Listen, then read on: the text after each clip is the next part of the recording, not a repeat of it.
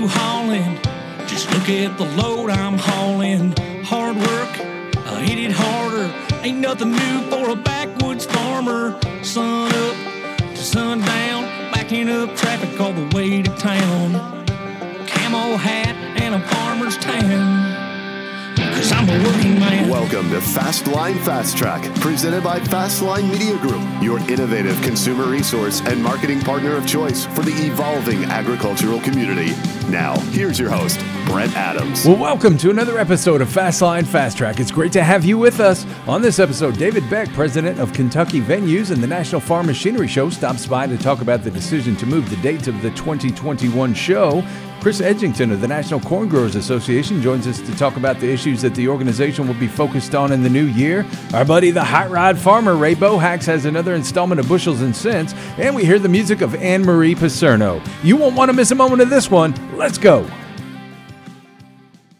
Well, first up this week on Fastline Fast Track, we wanted to welcome into the program David Beck, the president of Kentucky Venues, which operates the National Farm Machinery Show in Louisville, Kentucky. It was announced last week that the 2021 National Farm Machinery Show is being moved from February to March 31st to April 3rd, and we wanted to discuss how this show is going to look different than in years past. And David, welcome into Fastline Fast Track. Hey, Brent, good to see you, man. Hope you're staying well. Well, I tell you what, with so many of the nation's great farm shows going virtual or being canceled over the past few months, the National Farm Machinery Show was kind of one of those last pieces of the puzzle. And I know all eyes have been on you for some time. And now we know that the 2021 show and the National Championship Tractor Pull, if I can spit it out, is going to be held March 31st to April 3rd. And I know this is something that you and your staff have put a lot of thought into, a lot of effort into, and probably agonized over quite a bit. What are some of the factors that went in the decision to stick with an in-person show and to move it to this date? Sure, I'd be glad to give you some background. It's an important event and has a rich tradition. 50 plus years to be able to have both of these events. And as you know, it's always held the second week in February. And our team was planning this year's well before last year's even took place. So that's how far in advance the planning goes. So we had a plan in place, then COVID hit. And so as we've been dealing with all of our shows this year, either postponing, delaying, or reducing the size, making modifications, we knew that was going to be a challenge. And getting so many questions for so many around the country in agriculture about when is this going to take place? Is it going to take place? And we made a decision to recommend to the administration back the week of Thanksgiving that we would go ahead and cancel the dates for February and move forward with dates at the end of March. That way people had time to plan. I've said in this business, the only thing worse than a no is a slow no. So people need to know the plan to make this work. So we have some target dates. We put together a good plan. We've submitted that plan for approval. We're staying in touch weekly to kind of go over any last minute details. We were hopeful back in the earlier November there in North America, we would see the COVID numbers going down, and then that just wasn't happening. It's gone the other direction. So we'll be in a much better position to know how we can proceed. So that's the plan. I'll share a little background about this. We submit our plans to Frankfurt, and even prior to COVID, every event we have, over 330 annually between our two facilities, downtown and at the Exposition Center both. Safety of our guests, our exhibitors, our colleagues, all the employees is important to us. In fact, a year ago before COVID hit, created a new position, a compliance officer, to help make sure we were in compliance with every safety code, local ordinance, state ordinance, whatever it might be, because guests come in from different states and sometimes there's different rules. So we had a position in place that we were working with that. So when COVID developed, we just added that to the job description. And our colleagues are staying in daily contact with the experts, and we learn from every event how we can do it better. We're always going to be in compliance with the safety guidelines, and some of our clients even request we go beyond that point. We received the accreditation, the GBAC accreditation, one of only two facilities in Kentucky, KEC and KIC, both of our properties were the two that are recognized. We have that accreditation, but now we have a living document, like a procedure manual. And every time we have an event, we can learn how to do it better. We're modifying that to make sure we stay in compliance. And we also use that to train and teach our people. So we take this very seriously. The event will be different. We have almost 900 exhibitors. And last year we did the voluntary registration. This year will be a mandatory registration, and we'll be able to track registrations each day, how many are coming in, so we can help plan any additional modifications that might be needed.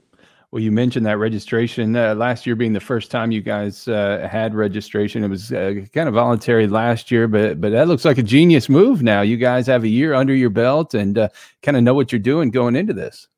Well, that's something the exhibitors have asked for some time, and other major shows have that type of documentation, and it gives you opportunity to stay in contact and communicate about events and changes. So that's important. We did it with a voluntary approach last year. The show is free to get in, and we want to continue to be that way. But having the registration helps us stay in compliance. This year, it's really going to be a blessing. Part of COVID, that way we can try a 4-day event, how many people we anticipate coming each day, so we can lock it down, make changes we need to along the process. We have not announced the taking online registrations yet or tractor pull tickets. The tractor pull, championship tractor pull, and the farm machinery show are two separate events but are held together. So we can combine them or we can separate them depending on what we need to do. So we will be putting out an announcement later where people can go online and start dealing with the registration, but also start ticket purchases for the tractor pull. And we'll get notice out for that and communicate how people can go online and start that process. Mm-hmm. You mentioned the North American International Livestock Exposition, which was held in November, and that was between that and the state fair. You guys have kind of moved where other states and other authorities have been a little bit hesitant. What did you learn from those events, which both were exhibitor-only events, that you'll be able to apply to the National Farm Machinery Show? Well, the North America particularly brings people in from throughout the country. In every jurisdiction, every state has a little different requirement for its mask and things of that nature. But when you come into Louisville and you come into our facility, you're in Kentucky. So whatever requirements we have may be different what you had in Idaho or maybe in South Dakota. So it may be a different, or Texas. So making sure we communicate ahead of time with all the participants and make sure we use a friendly but firm approach when they arrive. We did the pre-registrations for people. The livestock is checked before they come on the property. And it doesn't matter what license plate you have on your truck. It's where the animals have been and where you have been. And so we had all that documentation going into it. And so that was very helpful. We have all the facilities planned for sanitation, wipe downs, cleaning during the day, all the different hand sanitizer booth displays, people watching, making sure people are in compliance with the mask, looking at the width of the aisles and the seating arrangements, how we do the arenas.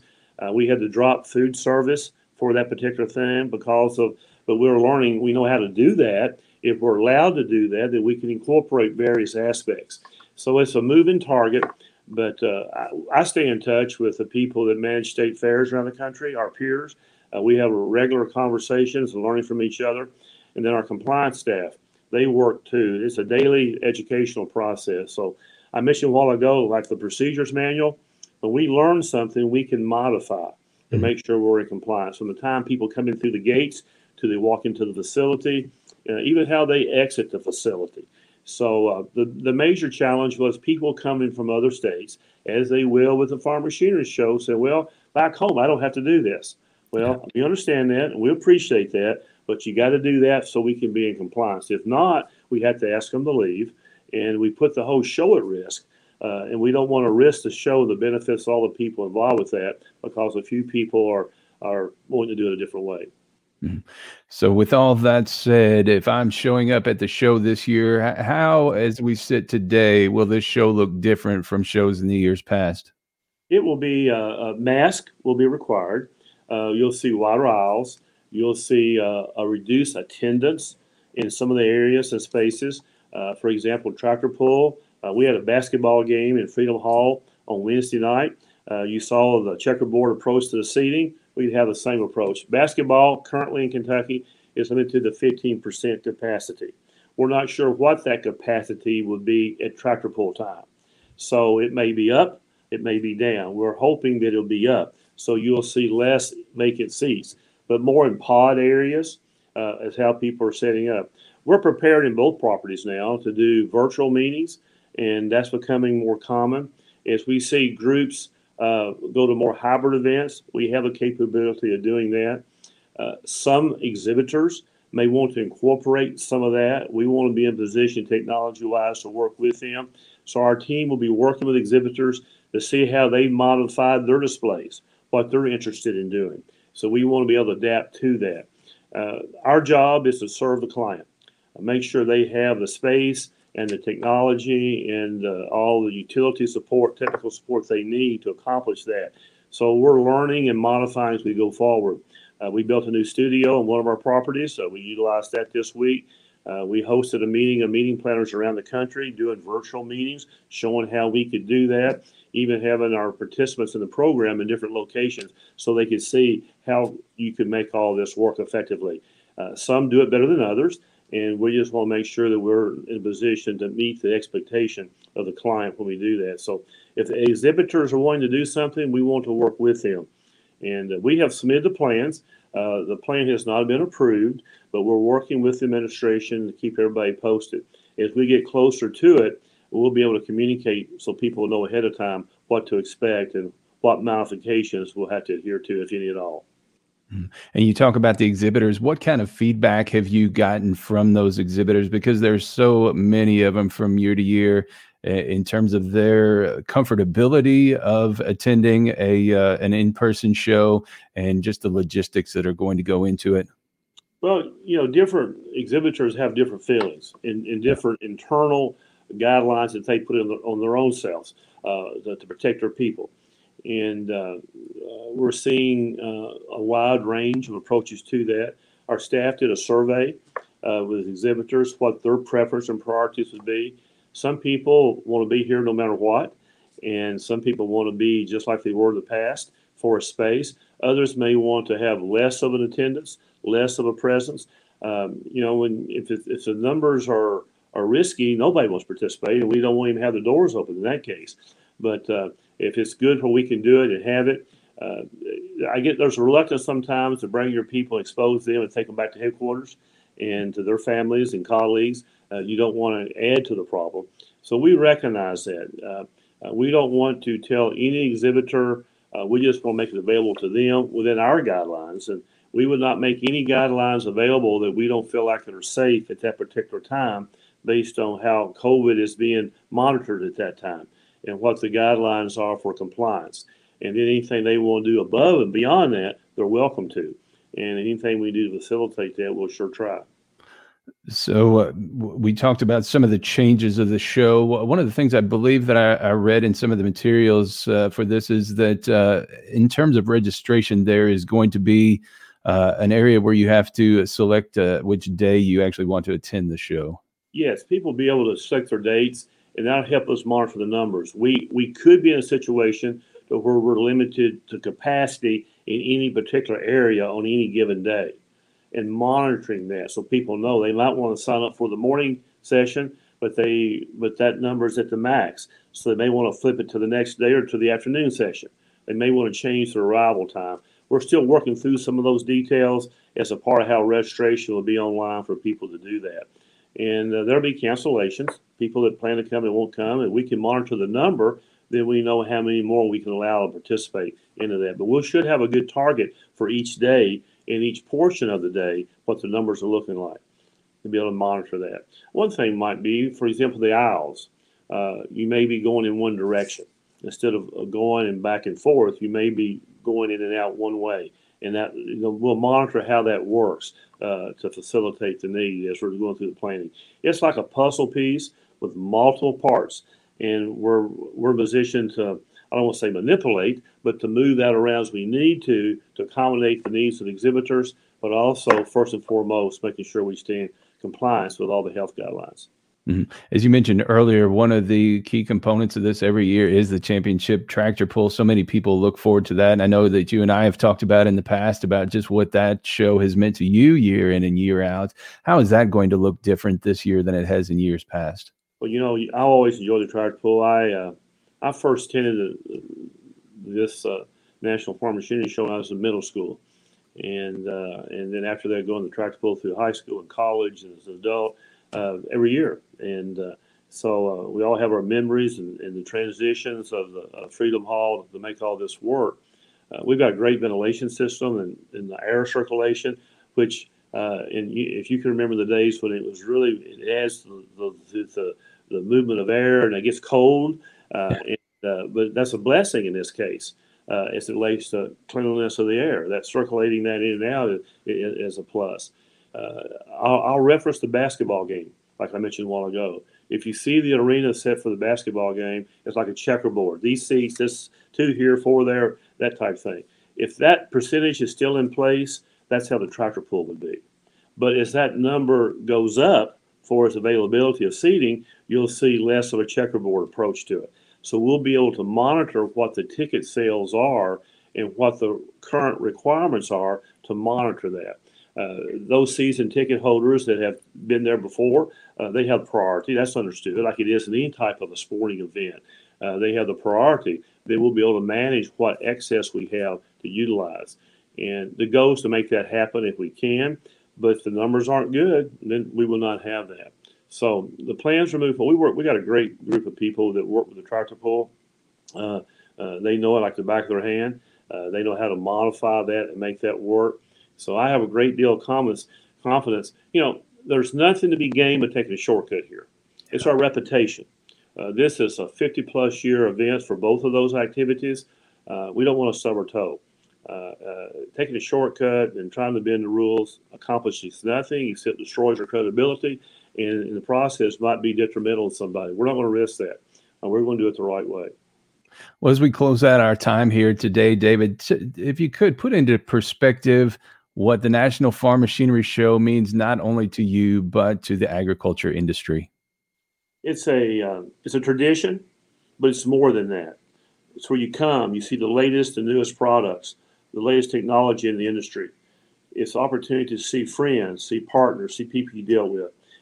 It's something people do as families, something people do as friends. It's something they do from the business standpoint of being engaged. It's educational, it's entertaining, it's informative, and but it's much more than just a tradition. It's part of people's business plans. And much of our technology in our society, much of the things that we all enjoy in our homes and other businesses, much of that started from the creativity, the development, the ingenuity coming from agriculture. That started in agriculture. Most people don't realize, besides feeding ourselves a good part of the world, the technology, the development, the research that has taken place in our industry that other parts of our society has benefited from. And so it's a unique experience. It's one that I've enjoyed. Growing up, being a part of it and doing it, never thought I'd ever be involved with this, but I see it from a totally different perspective than I originally did. So everyone's got their favorite part of it. Everyone's got what they look to for it. And I hope our diverse facilities and the benefit of all the exhibitors, we can meet that expectation. Well, again, the National Farm Machinery Show is going to be held at the Kentucky Exposition Center in Louisville, Kentucky, March 31st through April the 3rd. And this is still the planning stages of this is still very fluid. And make sure you stay on top of all the latest information at farmmachineryshow.org. Again, farmmachineryshow.org. And David, thank you so much for taking the time to join us here on Fastline Fast Track. We look forward to catching you up with you again here as we get a little bit closer to the show to provide the latest information. Brent, thank you. Thank you for your interest. Thanks for what you do, and stay well, my friend. Chandler Equipment. For 51 years, Chandler Equipment has been manufacturing excellence. The finest quality in pull type and truck mount fertilizer line spreaders and litter spreaders, fertilizer tenders, seed tenders, and litter conveyors. They also sell a full line of Raven Industries precision ag products. To find out more about the full Chandler product line or to find a Chandler Equipment dealer near you, visit chandlerequipment.net or give them a call at 800-243-3319. Well, next up on Fastline Fast Track, if you're a corn farmer, there's so many things to think about right now as we close out 2020 and focus in on 2021. And no one is watching how this ever-changing situation is unfolding closer than Iowa corn and soybean farmer Chris Edgington, who's the first vice president of the National Corn Growers Association, which represents nearly 40,000 dues-paying corn farmers nationwide and the interests of more than 300,000 growers who contribute through the corn checkoff programs in their state. And Chris, welcome into Fastline Fast Track. Thank you, Brent. Glad to be with you this morning. Well, we appreciate your time. And I tell you what, we've got a lot of unpacking to do here as we round third and head for home here in 2020. And I'm sure a lot of the headlines leave corn growers wondering what the true focus should be on. From where you sit as a producer, I mean, what are you looking at right now? There's so much chatter here in the market and so many variables. But how do you cut through that and as a grower, really focus on what's most important right now? Well, I'm not sure that the focus has changed, Brent. Mm-hmm. It's about demand. It's about regulation. It's about getting to the next year. And so, in agriculture and corn, we are always working on more demand, whether it's through ethanol, whether it's through trade, whether it's creating a new use. We got 4,000 products out of corn today that are being made. We'd like to get to 5,000 products that could be made out of corn. It's an extremely versatile crop, and it works in a lot of different scenarios. But obviously, you're looking at your big three. You're looking at ethanol, you're looking at livestock, and you're looking at exports to move the bulk of the corn that we raise in this country. And I'm not sure that changes. It doesn't change with the administration, doesn't change with the cropping year in, year out. Those are the ones we really go after. And some years there's a little focus in one area more specific than the other, but those are the big things, and it's about demand. And when you look at that ethanol supply and demand, I know that's important to you because you've been the NCGA liaison to the National Corn Ethanol Research Center. With your work there, what is the big focus going to be here in 2021? Well, you're constantly looking for new uses, and they're working on ways to increase ethanol and ethanol blend. We introduced a Next Generation Fuels Act here this fall. Representative Bustos from Illinois did that, and it's a way to move the fuel system into the future.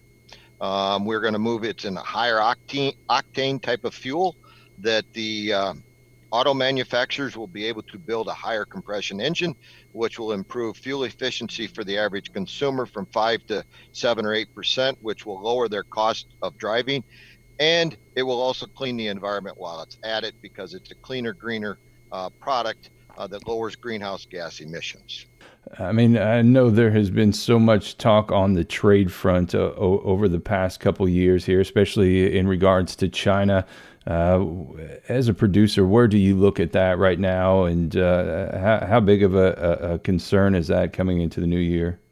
Trade's always a concern. We like long-term trade agreements. You look at the U.S.-Mexico-Canada agreement. You look at some of the stuff we've got with Japan or South Korea. Some of the other agreements that are out there, Colombia, Peru, they're good for America. They're good for those countries. And that's not just agriculture. We like long-term agreements. China is a huge consumer, but they're also a huge producer. And so they can play both sides of that equation. They have chosen to basically almost not produce soybeans, figuring that the U.S. and South America can meet their soybean demand, but they do produce a lot of corn. They're number 2 in the world in corn behind the U.S. They've got a lot of acres. They've got a lot of livestock, and they like to utilize it domestically. Now, we would like to get dried distillers grains into China because that's another great feed product for that livestock. And that's been a slow process along with ethanol getting back into China, but they are buying corn and they are buying a lot of soybeans. So the European Union provides us some opportunities, and because of their changing demographics over there, they have actually started to look at some ethanol and some U.S. corn, and there's no long-term agreements in place there, but obviously things are being discussed in the background on that as well. Any concern about having to take a step backwards, not just with the change in administration, but also 3 of those top 4 leadership positions in Congress changing? The big mantra over the past couple of years has been trade, not aid. Any concern that both trade and aid are going to take a step backward here, at least in the short term? Well, I think that we will work with the new administration. It's always a process, and there's nobody that's not been around. Yes, the House may change leadership, the Senate may change leadership in the ag committees as people have are retiring or have been voted out, and there's a tremendous amount of experience that's leaving. But the other people that are there have been around for a while as well, and it's not their first time at getting involved in agriculture. And they understand the importance of providing a safe, wholesome food product to not only the people in the U.S., but other people as well. So I think we'll have a good transition. Are there bumps in the road? Potentially. There's always bumps in the road. That's just part of different groups getting together with different opinions, working on different objectives, and how do you work through that? So I think we'll have a nice transition into the next administration and some of the new leadership. And it gives us an opportunity to educate more people about our issues and how we produce modern food in these modern times. Well, as you sit right now, what gives you cause for optimism or excitement as a corn grower? Well, I think in agriculture, you have to be optimistic. There's things we can control. We can control some of our inputs. There's things we can't control. Mother Nature, no matter what we say, she will do what she wants to do. But we're optimistic. We put a little bitty seed in the ground, regardless of the crop, in the spring, and in the fall we go out to harvest something. And so you are trusting and optimistic that things are going to work out right. And so it's just part of the nature that we have to be optimistic. The sun will come up tomorrow. There will be more opportunities. We will get through COVID and all of the disruptions it has caused, both in agriculture and other areas.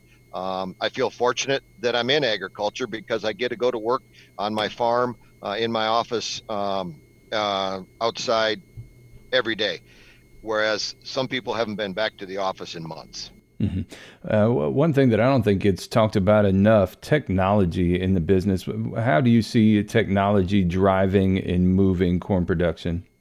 I see technology continuing to help agriculture. The value that we get out of technology is lower inputs with increased yield. An example of that, early in the 80s, we were getting less than 100 bushels to the acre on corn. And we were putting in about 3 pounds plus of nutrients to get that. Okay, today we get 170, 180 bushel corn, and we're using less than 1.5 pounds of nutrients to do that. Technologies help drive that. Right place, right amount, right time, and it whether it's variable rate planting, variable rate chemicals, variable rate fertilizer, whether it's the auto steers of the world, the technology has allowed us to be more precise. It's allowed us to use less fuel, less tillage as we move into a new generation of agriculture production. Well, if folks want to get more involved with the NCGA or want to keep up with the latest news and legislative priorities, where can they go to do that? Oh, absolutely. ncga.com. They can become a member. If they're not a member, we got 40,000 members, but we take members of all types. You don't even have to be in agriculture. You want to be a member of NCGA, you would get our information. We have associate memberships. I tell you what, Chris, thank you so much for taking the time to join us here on Fastline Fast Track. And we hope to have you back here in the future to get kind of a status report from you. Thank you, Brent. Well, next up on Fastline Fast Track, it's time for another installment of Bushels and Cents with our buddy, the Hot Rod Farmer, Ray Bohacz. Don't forget to check out all his great multimedia content at farmmachinerydigest.com. Welcome to Bushels and Cents, a weekly podcast from the Farm Machinery Digest. I am your host, Ray Bohacz, the Hot Rod Farmer. And never forget, it is not what you make, but what you keep that counts. You are not one to be overly concerned with the appearance of your equipment, though you take good mechanical care of it. This is the year that you have planned to replace your 10-year-old combine with a new one. The paint is all faded and the decals cracked since it has never seen any wax. The dealer offers you $15,000 less than normal trade-in value due to the poor paint. You try to sell the combine privately, and though offered more than on trade, the machine is still around $15,000 less than what it should bring because of its appearance. A lack of attention to appearance has cost you the equivalent of 4,286 bushels of corn. Agriculture runs on machinery, profits on reliability. Please visit farmmachinerydigest.com, where steel and soil meet. Ray has a new program, Farm Machinery Digest Radio, coming to Sirius XM Satellite Radio Channel 147 Rural Radio beginning January 2nd at 11 a.m. Eastern. So we hope you'll go give that a listen when you're not listening to Fastline Fast Track. Well, next up on Fastline Fast Track, we move on over to the musical side of the house, where our guest this week is a little bit country, a little bit Americana, and a whole lot of soul. She's one of the most creative and talented independent artists out there doing it today. Anne-Marie Paserno, welcome into Fastline Fast Track. Thank you so much, Brent. Thanks for having me on Fast Track. How have you been? Oh, awesome. Busy. You know, I would say that the whole COVID thing and getting a lot of live gigs canceled has just like opened up a lot of new doors for video and radio interviews, because everybody's working so hard still to entertain and get their music out there. So it's actually been very busy. Plus I've got a new single release coming out, or it's out, and the holidays. So I've been keeping definitely very busy. And we're going to talk about that a bit later on, because you're going to be part of a Christmas special that we're working on that's going to drop on Tuesday, December 22nd at 7 p.m. And I hope everybody will check that out. And I'm super excited about that. It sounds awesome. And, well, where will that be so people know? So that's going to be on the Fastline and Fastline Fast Track Facebook pages, and also the Fast Track YouTube channel. Everybody will be able to go and check that out. We've got right now, the number keeps growing. I'm somewhere between 10 and 12 artists. It might be up to 15 artists by the time that thing actually rolls on the 22nd here, because more people keep finding out about it and wanting to be a part of it. And I'm taking all comers here. It's fun. I mean, I think people forget throughout the year all those great, warm, fuzzy feelings that we all feel during the holidays, and we get excited, but it really is about every day of the year. That's why I wrote Mr. Santa, because we really should be kind every day of the year, and we should be grateful and happy. And I know it's tough and we all got challenges, but I love the holidays. I really do. And I'm excited to be on your show. So thanks for having me. Well, before we get going this week, let's hear one from Anne-Marie Paserno. This is an ode to thankfulness. This is simply called Thank You on Fastline Fast Track.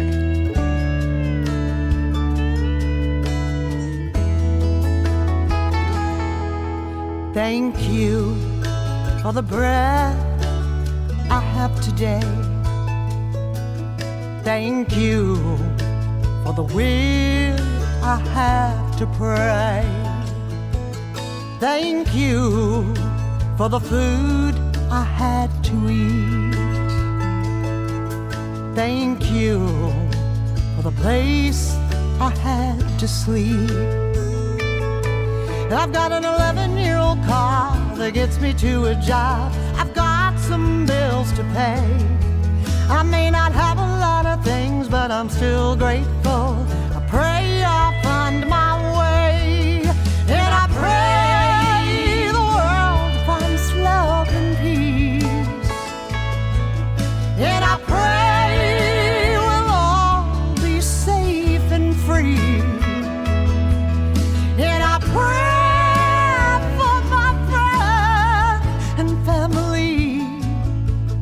and I pray we'll join together. Thanks is always better. Thank you.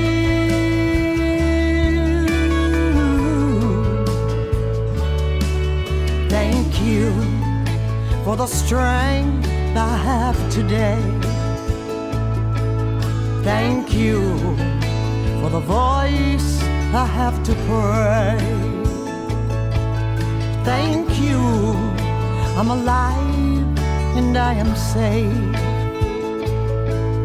Thank you for the love that still awaits. I've survived dark storms, I've felt the joy and seen the light of day. When it's cold outside, I have found love is warm. I still can stand and say, and I pray the world finds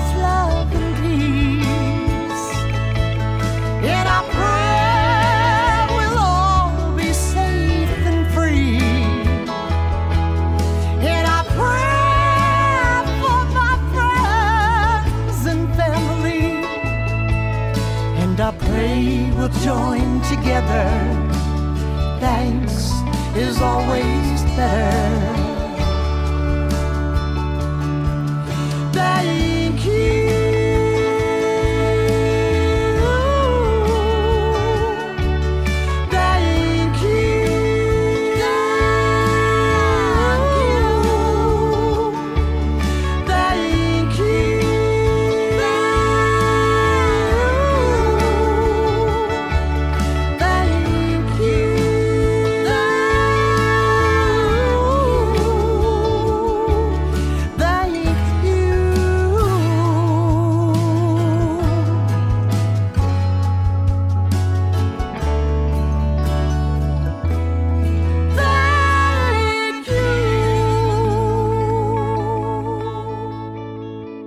I was curious, with all the artists that we talked to, how are you holding up through this bizarre period in our history? And how are you continuing to move your career forward through all that?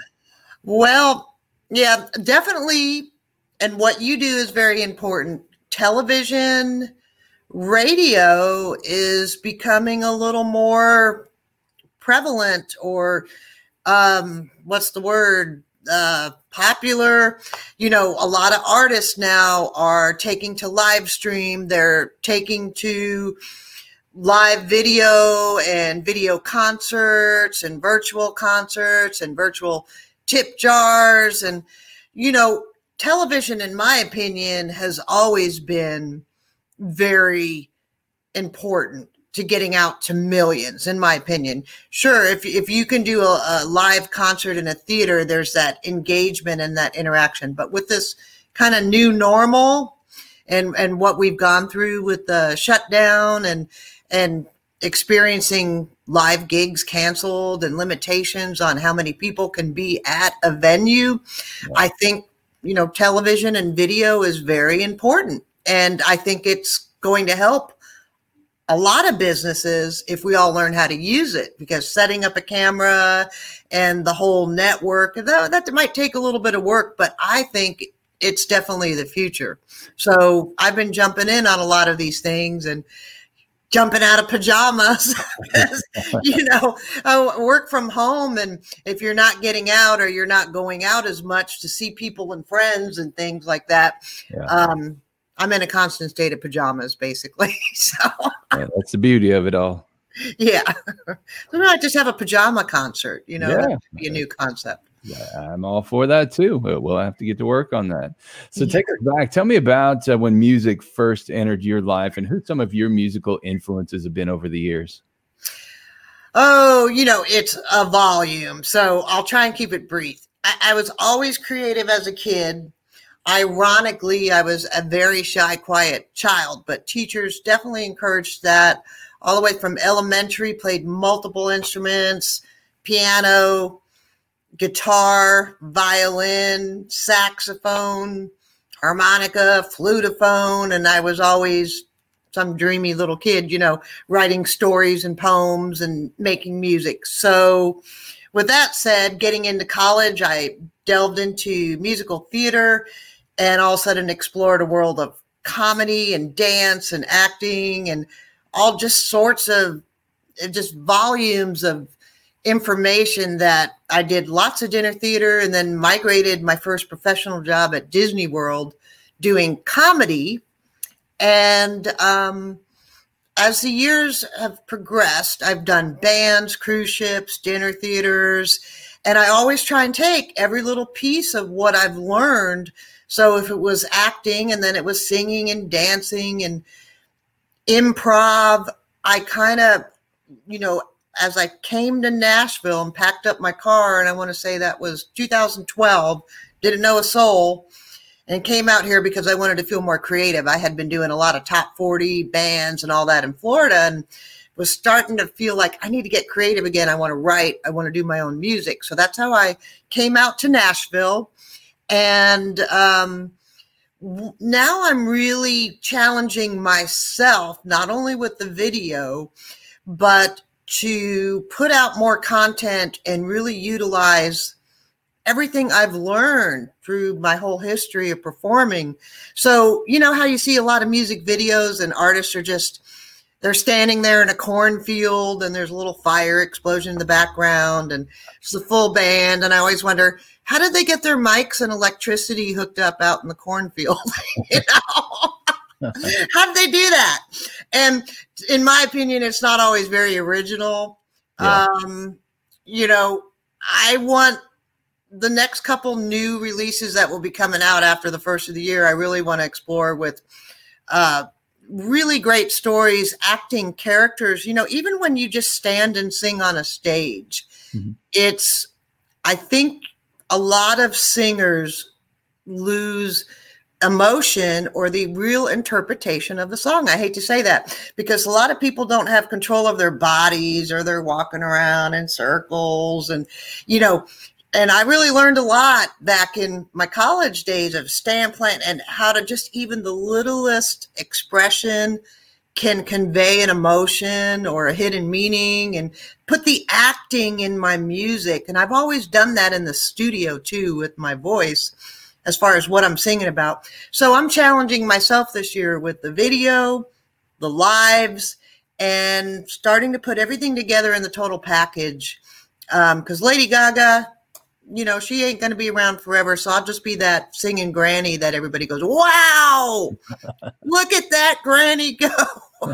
but you know, and I'm trying to be more fun. I'm trying to enjoy it because, face it, the lockdown's been stressful. Yeah. I think a lot of people gave up, and I'm not a quitter. I'm not going to give up. So I've got a lot of music coming after the first of the year and a lot of exciting ideas. We've had a chance to work since you've been in Nashville with some really talented folks like Bob McGilpin and Gene DiPiero. Tell me about those working relationships and what it's like getting to work with others who really get it. Well, first of all, Gene DiPiero of Hamilton Radio has always been an awesome friend and supporter of independent artists. So Hamilton Radio, New Jersey, look him up. He definitely supports independent artists. Became a friend. He gave me inspiration for my song Bonfire, which was on the 61st Grammy first ballot and also won a Josie Music Award. So I was very honored that he would allow me to use his words in writing a song. And I think it was a great song that also had a lot of other independent artists on it. And you asked me about who was Bob McGilpin being another. Bob McGilpin. Yeah. How can I forget Bob McGilpin? One of the best producers around, best secret in Nashville. Great guy. You know, he had 3 Billboard hits several years ago, and he really is a gem and helps so many independent artists. And he and I have a great working relationship. We talk about how we're going to make the sounds. Of course, I'm real picky, and I always challenge him, and I think he likes that. It might annoy him sometimes, but I'll be like, come on, Bob, I want a little Santana here on this solo, and then I want a little Brad Paisley here. You're holding back. Give me this, you know. And but we have fun working together. And he takes my songs that I put on my little bad demos, and he makes them into beautiful music. And one of our most recent releases that was on this past year's Grammy first ballot was Money Pain. And that is the one song out of all the songs I've been putting out in Nashville that I actually didn't write. Bob McGilpin and Larry Morton wrote those songs. And he called me up and said, hey, I got this great blues tune. Would you like to sing on it? And I'm like, yeah. So, and it turned out to be a really great song and did really well on charts. And, you know, just a fabulous duet, in my opinion. One of my favorites so far that I've put out. Well, let's hear this one from Anne Marie Paserno with some help from Bob McGilpin. This is Money Pain on Fastline Fast Track.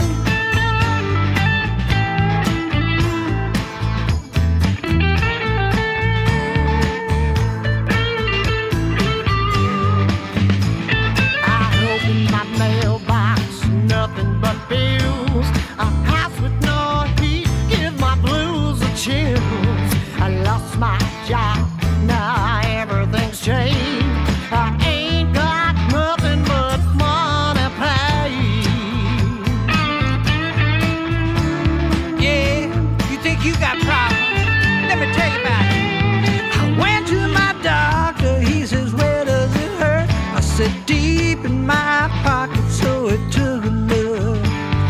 I reached inside and pulled out some change. Said, you got a bad case of money pain.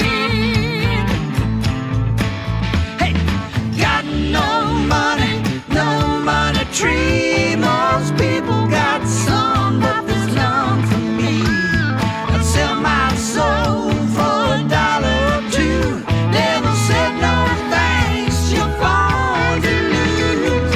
Well, I don't know why this happened to me. I can't believe it's my destiny. I'd buy a lottery ticket and things might change, but I ain't got nothing but money pain.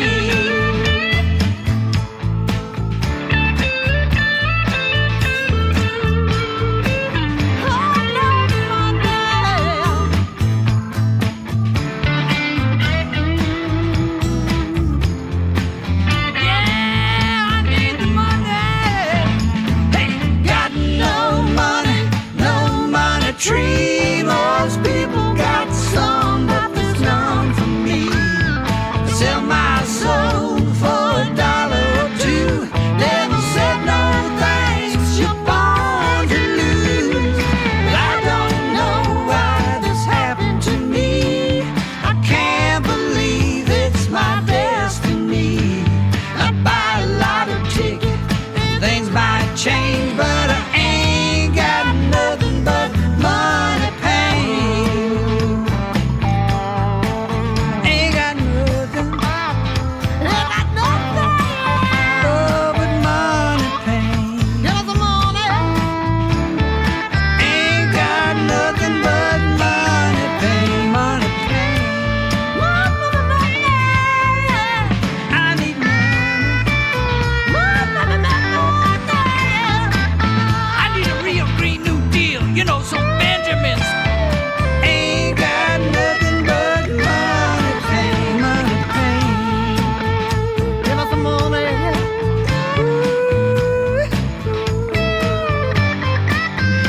Give us the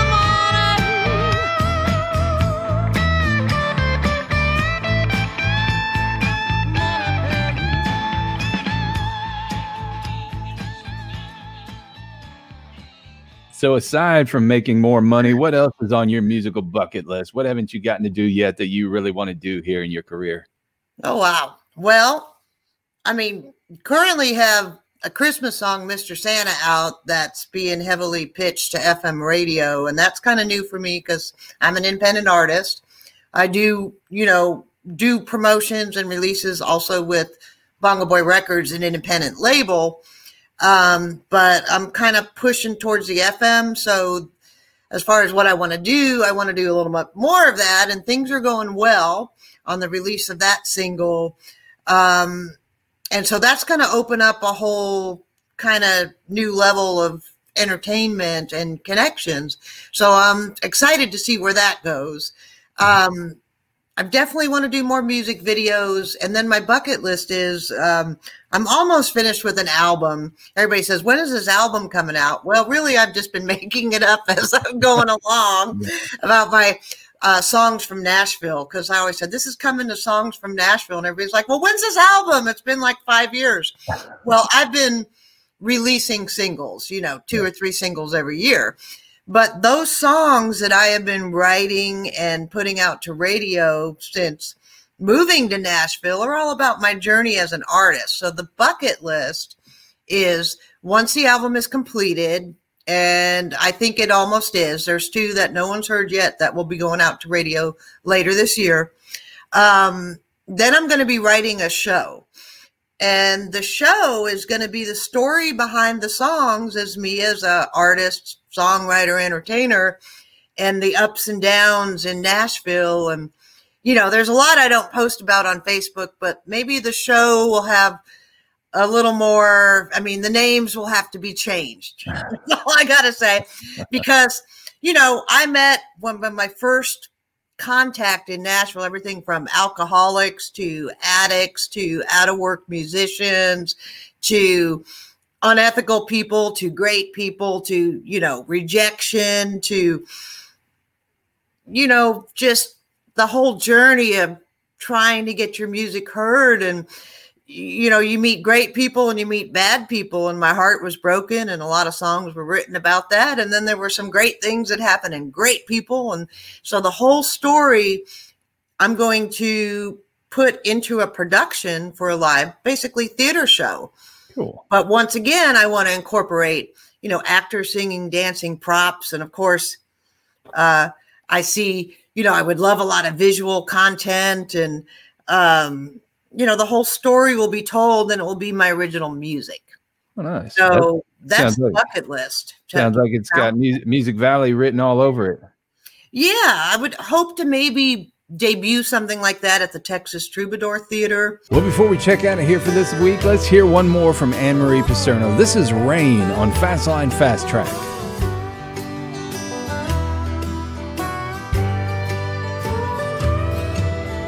Cold, wet, drowning in loneliness.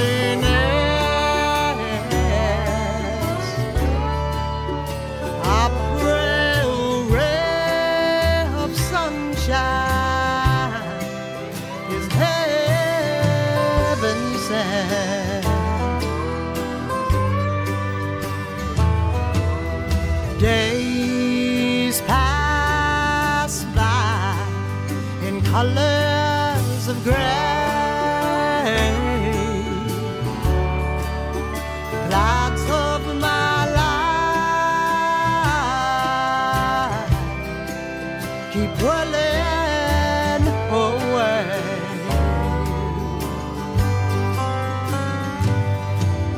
You can't without you left. I cry.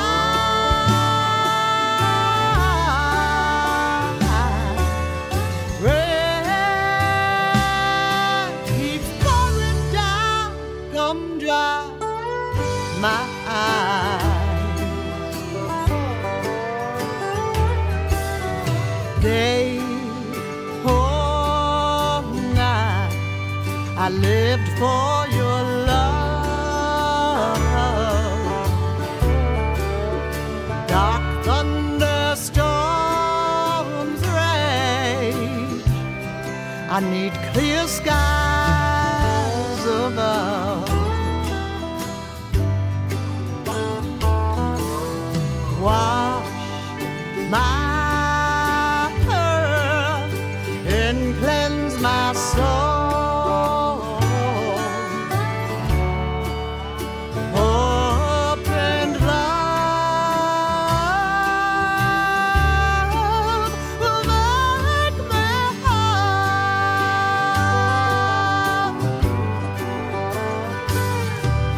You can't without you love.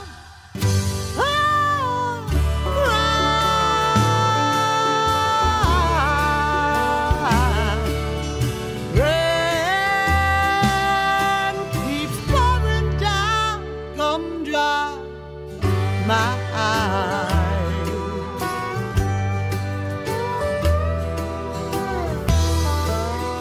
One day I feel happy again.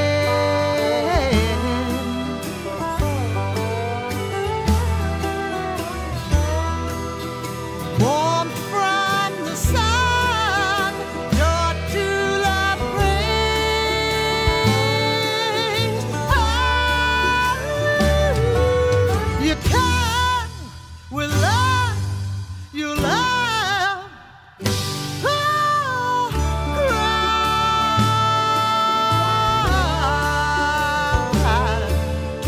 Rain keeps pouring down. Rain keeps pouring down. Rain keeps pouring down. Come dry my eyes.